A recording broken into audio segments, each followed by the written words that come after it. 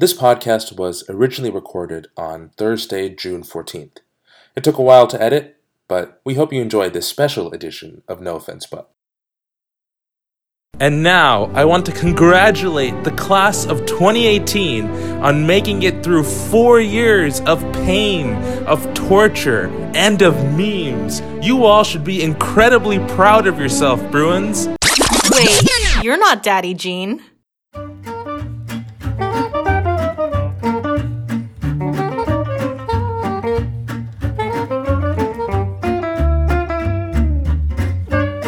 This is No Offense, the Daily Bruins official opinion podcast. My name is Keshav Thadimiti. I'm the Daily Bruins opinion editor. And this is the final podcast of the quarter, of the year, actually. Wow, time has flown. We have a large group of friends with us today on our podcast. Does everybody want to go around and introduce themselves? Hey, I'm Abhishek Shetty. I'm an opinion columnist. Former assistant opinion editor. Hi, Rupan Bryandaran. I'm the former news editor. I'm graduating tomorrow, actually, at commencement. Hi, I'm Emi Nakahara. I'm the Science and Health News editor for this year. Next year, I'll be the News Enterprise editor, so hit me up if you have any interesting things that are going on at the school.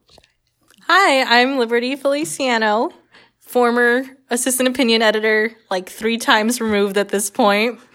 And senior staff for life, Queen of Eddie Board for life. Are we going to get Senti in this podcast? This sort of reminds me of like the Daenerys Targaryen intro from Game of Thrones. It's like, Liberty Feliciano, breaker of chains, queen of editorial board, mother of... No, not dragons. There are no dragons here. Mother of you, Keshav. Yeah, good point. Yeah, I am here in my position wreaking havoc on this campus because of Liberty. And speaking of history, wow, what a great segue. Liberty was actually one of the original founders of the No Offense podcast, and she's graduating, so... we thought it'd be appropriate to figure out why we're sitting in a room right now recording a podcast on my phone. I mean, that's where it all started. I mean, before we used the recording app on iPhones, we used a mic. We would all crowd around the conference room while Chris Campbell held it out to us. And then we transitioned into UCLA radio for 2 quarters. A glorious time when we did a live broadcast where it was the same people every week because no one else was available in that time slot besides you, me, Chris, and whoever else we could drag into that cramped room. And now we're here. So might have to... Was that a good history? So where did No Offense come from? I'm just curious. Well, Chris wanted to be an opinion columnist. So Chris Campbell was the former radio director in 2015, 2016, and then he's the opinion editor 2016, 2017, and I was an assistant opinion editor under his reign, we'll say. Yeah, so Chris was really interested in opinions, so he was really connected with the editors, and we were really interested in using multimedia to like expand opinions presence around the paper. And so we were like, let's have an opinion podcast. And so we discussed what it was going to look like. Originally, we were thinking like, oh, we'll always have 2 columnists debating each other and it'll be like vertical integration because it'll be related to the columns they write for that week. So like the first one was about Greek life and it was Aram Gagosian and Casey Kovaric talking about like their experiences with Greek life or like what they believe should happen to Greek life. And obviously we've come a long way from then where now it's just like a forum style podcast where we, I was going to use a bad word about current issues. We go to town about current issues. We go to town about current issues. So obviously we've evolved from that point just because of like availability. I mean, because this form is better. I was there at the tail end of the 2015-2016 No Offense era, and then I was there with Chris all of last year. And now I'm here, and we're all here. But carrying the torch, and it's important because without this podcast... there are no other podcasts at the Daily Bruin, really. Well, that is an illustrious history. And, speaking of taking no offense to higher grounds, or no offense taking you places. So a couple of weeks back, we did a podcast about VeggieGrow, where we sort of looked at the menu items. We learned what chicken with the apostrophe is. We learned what ancient grains were. And we sort of wondered if Veggie was worth the price point. And sort of after that podcast, one of the Veggie managers sent me an email saying, hey, do you want to try some of our menu items and, then come to a conclusion? And we're like, sure. So we talked to our managing editors, got approval from them, and we had quite the experience doing the taste testing. And let's just say some of our opinions actually changed. Take a listen. I'm chewing. Spice on top. Like, what is that? This is us in Ackerman Union. We took a stroll down to Veggie Grill before the quarter ended, and were greeted by the restaurant's general manager, Adrian. He told us a bit about how some of the dishes are prepared, about how business is at the restaurant, and about what kind of service students seem to be looking for. Then, he gave us a couple signature dishes to sample. It's good. Right now, just a lot of avocado. So let me get the actual other stuff. That's Rupan Bharanidharan, the former Daily Bruin news editor. He's trying out the avocado toast, one of the appetizers at Veggie Grill. If you like avocado, it's good, but it could use some pepper. Mm-hmm. Yeah. That's Rhiannon Davies, a former Daily Bruin slot editor. So yeah, one of the things that Adrian, the Veggie Grill general manager, said is that it's really good fresh taste to it. And I agree on the fresh part. Of course, I couldn't help but share my opinion too. For me, the idea of avocado toast seemed very interesting because avocado has like zip taste and toast has a toast taste. So it's like a zip toast taste now. So, not too much enthusiasm about the avocado toast. Next up were the vegan buffalo wings. Consistency is really, it doesn't really taste like soy. That's Abhishek Shetty, one of the former assistant opinion editors. What does it taste like? It really does taste like chicken. That's surprising. It wasn't just the meat replacement, though. The buffalo wing sauce was also scoring some big points. I think they really nailed the sauce. This is Emi Nakahara, former Science and Health news editor and incoming Enterprise editor. I don't mind if the chicken itself has no taste because, white meat chicken doesn't have much taste and they got the consistency pretty spot on, I think. Rupan had similar thoughts. The mix of that sauce they gave, or the side sauce, and the buffalo sauce, it really goes well. It's a good mix, I think. Yeah. The buffalo wings were also pretty solid from a vegetarian perspective. So it's got a bit of a tangy-ish taste. Tanginess that has a twinge of spiciness to it. I'm a vegetarian, so I've never had buffalo sauce. But this is vegan. It's great. I guess this is how the other side lives. Veggie Grill was 1 for 2 on the appetizers. Next up were the salads and the bowls. First was the buffalo wings salad. It has a salad on top of it, but it has a bunch of tenders, sort of creating a tiny teepee on top of it. So it's similar to the buffalo wings we had before, but it has the white sauce on top of it, which is still good. I think it complements the salad pretty well. It looked like there was a strategy behind the buffalo wings salad. Buffalo wings were a hit, so why not put it on a salad? Literally. It's a very smart move to have the salad with the tenders because the tenders is all heat, but the salad cools you down a bit. But I would say, for y'all looking to save money, and with kitchens, it's not very hard to make a salad on your own. You could just take some buffalo chicken wings, make your own salad at home, and just place them on top. Boom. But do they sell buffalo chicken wings? That's why I'm saying you should just buy the wings here, but get the salad somewhere else. Because, the salad itself is nothing special. But the buffalo wings? Those were something rather special.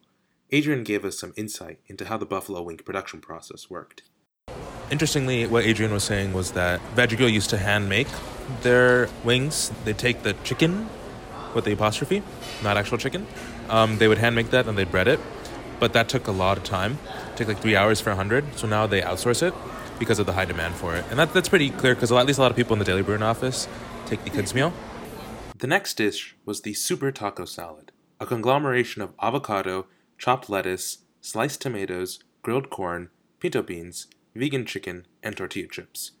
It came unmixed, so we had to do a couple gymnastics to get the medley in place. And for the most part, Emi failed miserably in doing that.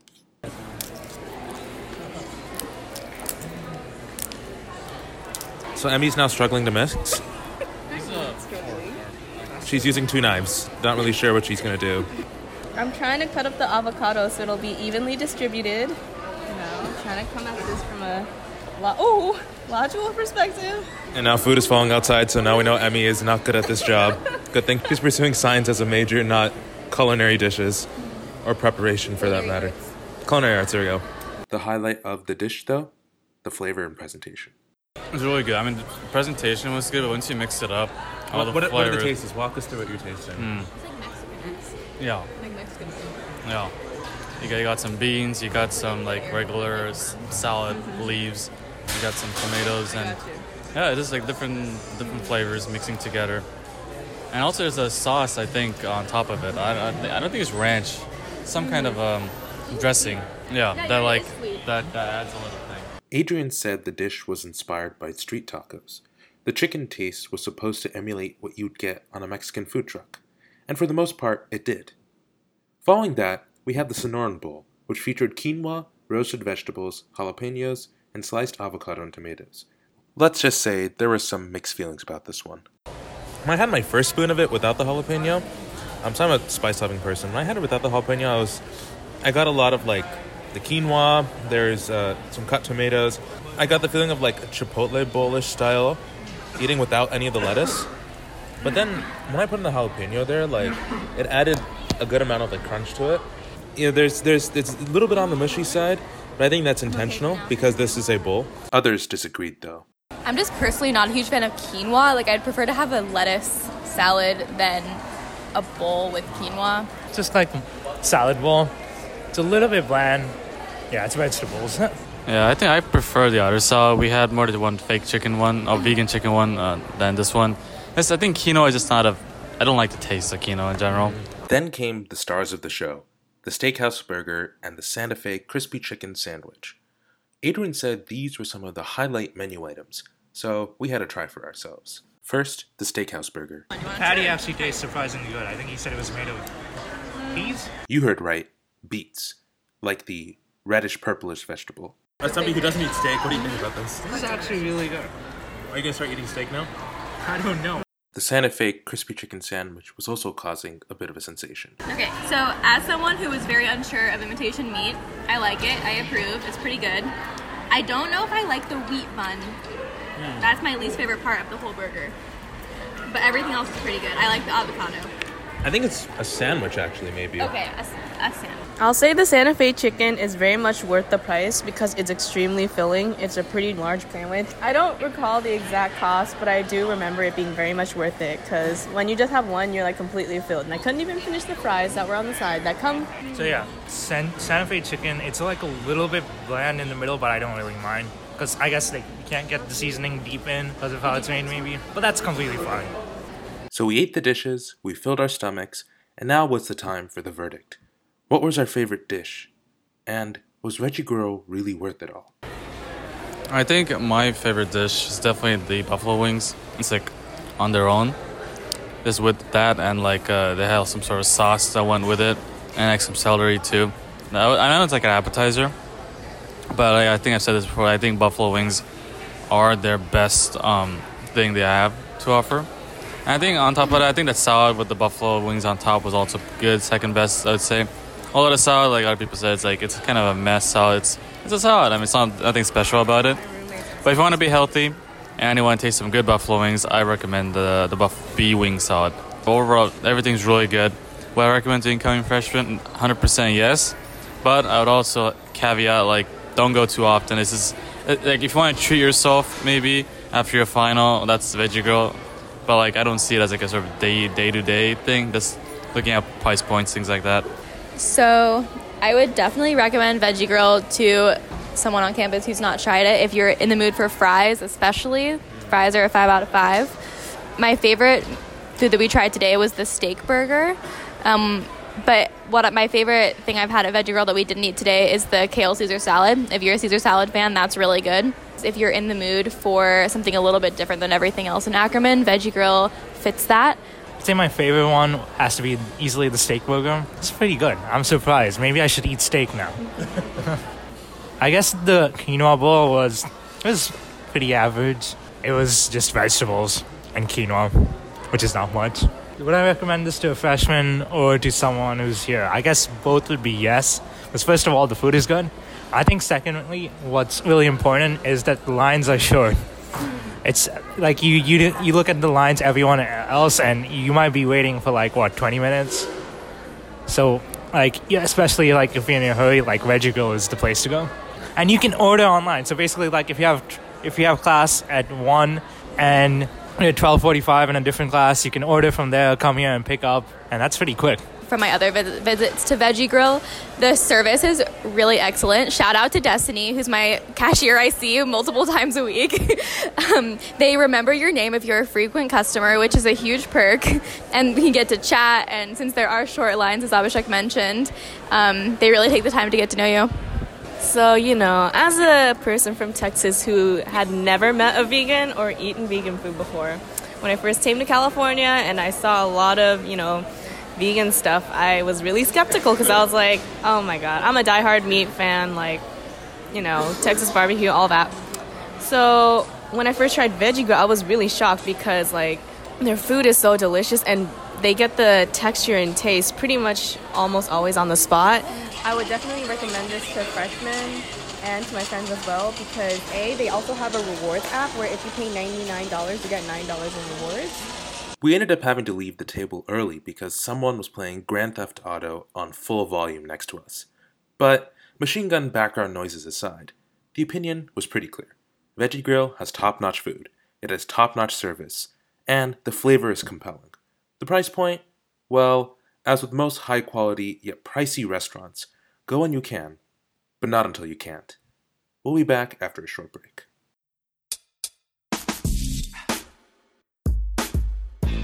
No Offense But is a product of the Daily Bruin's opinion section. Got any tips about what we should talk about next time on the podcast? Send us an email at opinion@dailybruin.com or just come and visit us at Kirchhoff 118.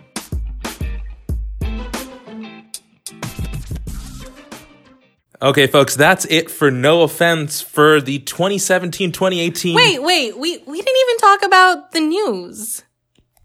What news?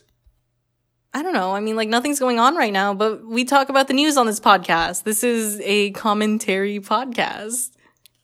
Well, okay, It has been an eventful year, so why not we try something new? We're going to have everybody go around and talk about what they think the biggest story of the year was and why. And there's a lot to choose from this year, surprisingly. We'll start with Mr. Rupan. What do you think the biggest story of this year was? I think the biggest story this year was probably DACA, Deferred Action of Childhood Arrivals, and sort of Trump's decision in September to end the program. And it's gone through a lot since then. But so DACA, for those of you who don't know, was a program President Obama enacted during his second term that deferred deportation for undocumented individuals brought to the United States as children. And there's about 4,000 or so undocumented students, many of whom are DACA recipients, at the University of California. And so it's a pretty personal issue for many students here. And when Trump ended the program in September, it was a big deal and affected a lot of people here. But what's sort of interesting is the story just didn't end there when Trump ended the program. After he ended the program, the University of California, State of California, and several other states and cities and municipalities filed lawsuits against the Trump administration for ending the program, saying they didn't follow the proper procedures to end a large program like that. The ending the program was unconstitutional. And right now, it's going through the courts, and we'll see what rulings come out. And another thing that happened with DACA was that the UC and several of the groups suing Trump administration were able to get a federal court to allow the program to be operational while courts review the legitimacy of Trump administration's decision to end the program. So right now, DACA is operational, even though Trump administration ended it. But there's still a big question mark over, the eventual what will happen to the program. We'll have to see what courts eventually rule. Most likely, this will go all the way up to the Supreme Court. So we have to see what the Supreme Court says about the program. It's a 5-4 Supreme Court in terms of 5 Republican-appointed justices and 4 Democrat-appointed justices. So we're not exactly sure what kind of ruling we will get. So it's still a lot of uncertainty. And there's a big push in Congress to get some sort of Dreamer Act or some sort of immigration bill to provide legal status to undocumented students and DACA recipients. But that's also faced a lot of sort of issues passing the House and the Senate. So it's a lot of uncertainty around undocumented students, undocumented individuals, especially in Trump era. And so that's why I would say this is one of the bigger stories that happened this year. Yeah, I totally agree with Rupan, especially because like a lot of the tertiary stories that come out of this issue are about the undocumented community as a whole, and like how ICE is treating people that they've detained and exposing a lot of the abuses in the system. And so it's definitely become something much bigger. In terms of like just this campus though, I kind of think that Greek life was a huge story this year in terms of like sexual assault and violence, in terms of like the alcohol ban that was like temporarily enacted over all the frats, and also in terms of voter coercion, because like when we saw the aftermath of the USAC election, a lot of people were pointing to frat houses as a site where candidates could take advantage of voters and their lack of sobriety in order to like gain their favor. So like it's really interesting. I think I mentioned earlier that the first No Offense podcast was about Greek life, and at that time Aram was arguing that like frats should be banned outright. And something the editorial board argued earlier this year was that the alcohol ban should have been permanent because it opens up so much opportunities for abuse, both sexual and social. So it's really interesting to see where we might go from here now that we're starting to see more concrete action. Like this might have been a pivotal year for that issue.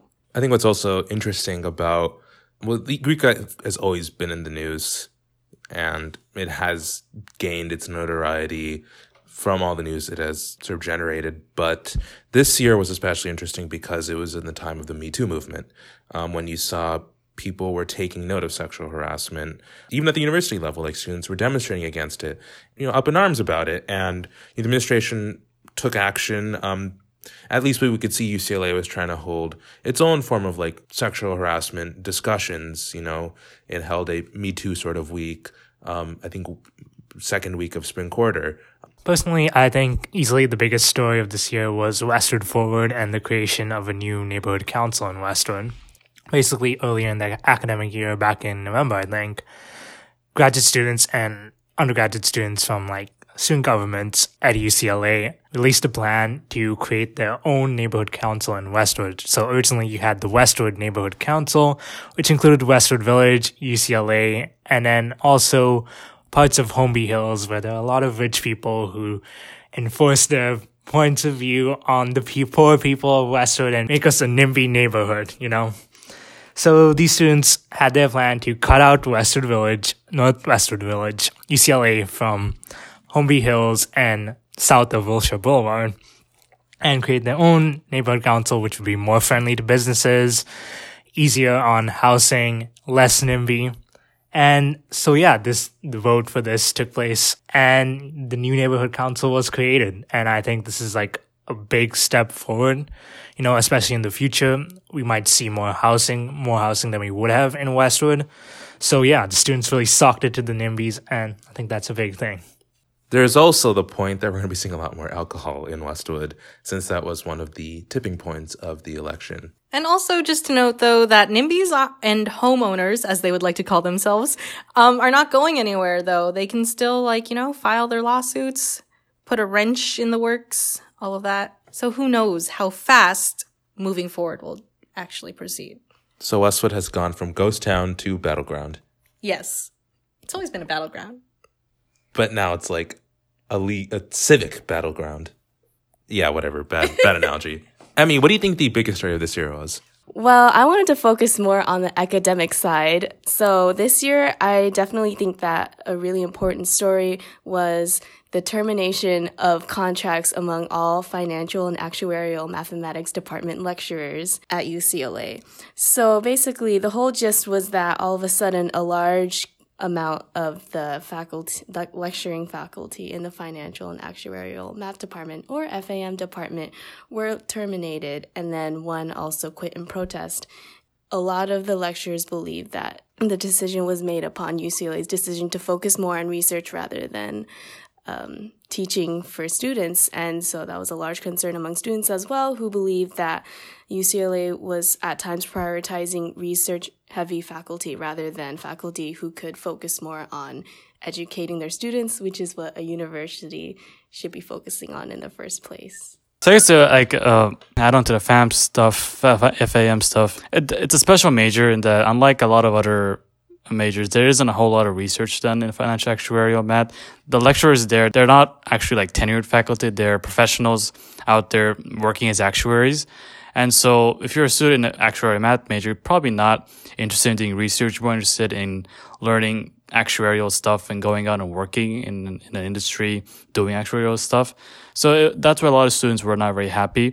UCLA, their argument sort of is that they're getting tenured faculty, math department faculty to teach these classes.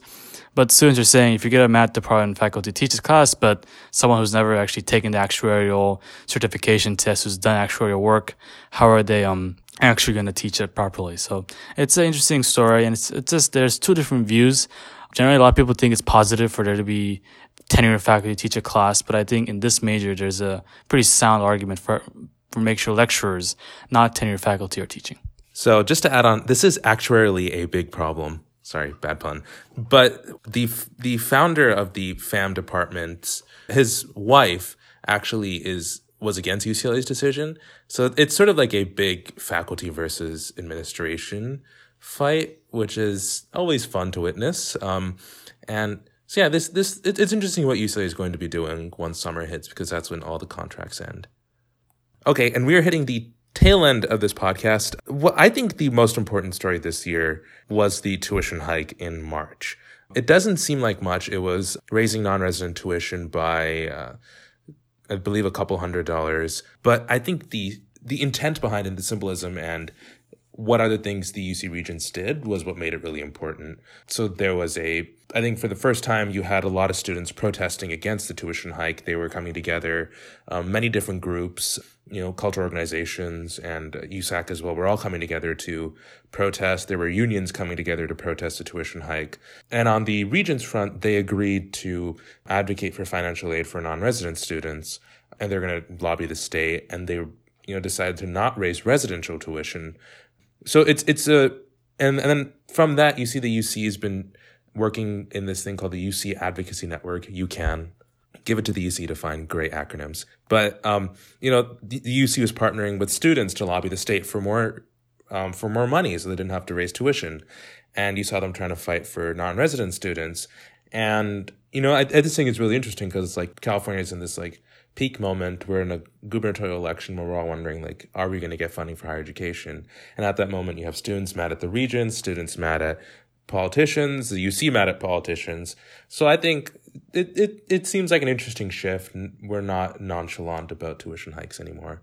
I think the only other interesting thing to add about tuition is that the UC is not raising in-state tuition this year, even though they were scheduled to do so during the May meeting. And the reason they're not getting raised in-state tuition is because they lobbied for additional funding from the state and they got the funding that they wanted. Or for the most part, it looks like they will. So it's been an interesting year, and it looks like we've reached a point where the UC and the state have come to some sort of understanding, at least in terms of in-state tuition and the funding they need to prevent in-state tuition. It still looks like California is not willing to provide funding to prefer a non-resident tuition hike, but they are willing to do what it takes to prevent an in-state tuition hike. Yeah, well, tuition hikes are going to happen at some point, Rupan. I'm just glad you and I are going to be long gone, suckers, because it does not look like the state is going to give the UC what it wants in the future as much. Doesn't look like the state is going to do much in the future. Just like us, it's probably going to part ways. Yeah, for some reason, California is might split up into 3 states. You guys chose a wrong time to graduate. Like you're gonna graduate, go into the workforce, and then we're gonna have North California, South California, and something California. Because I don't know, Central California, Just California. We're gonna pretend Virginia now, West Virginia, Virginia. I don't know. Yep. Well, on that note, that's a wrap for No Offense. We'll see if we're renewed for another season next year. Wait, but we are going to be renewed for another season. You don't know that yet.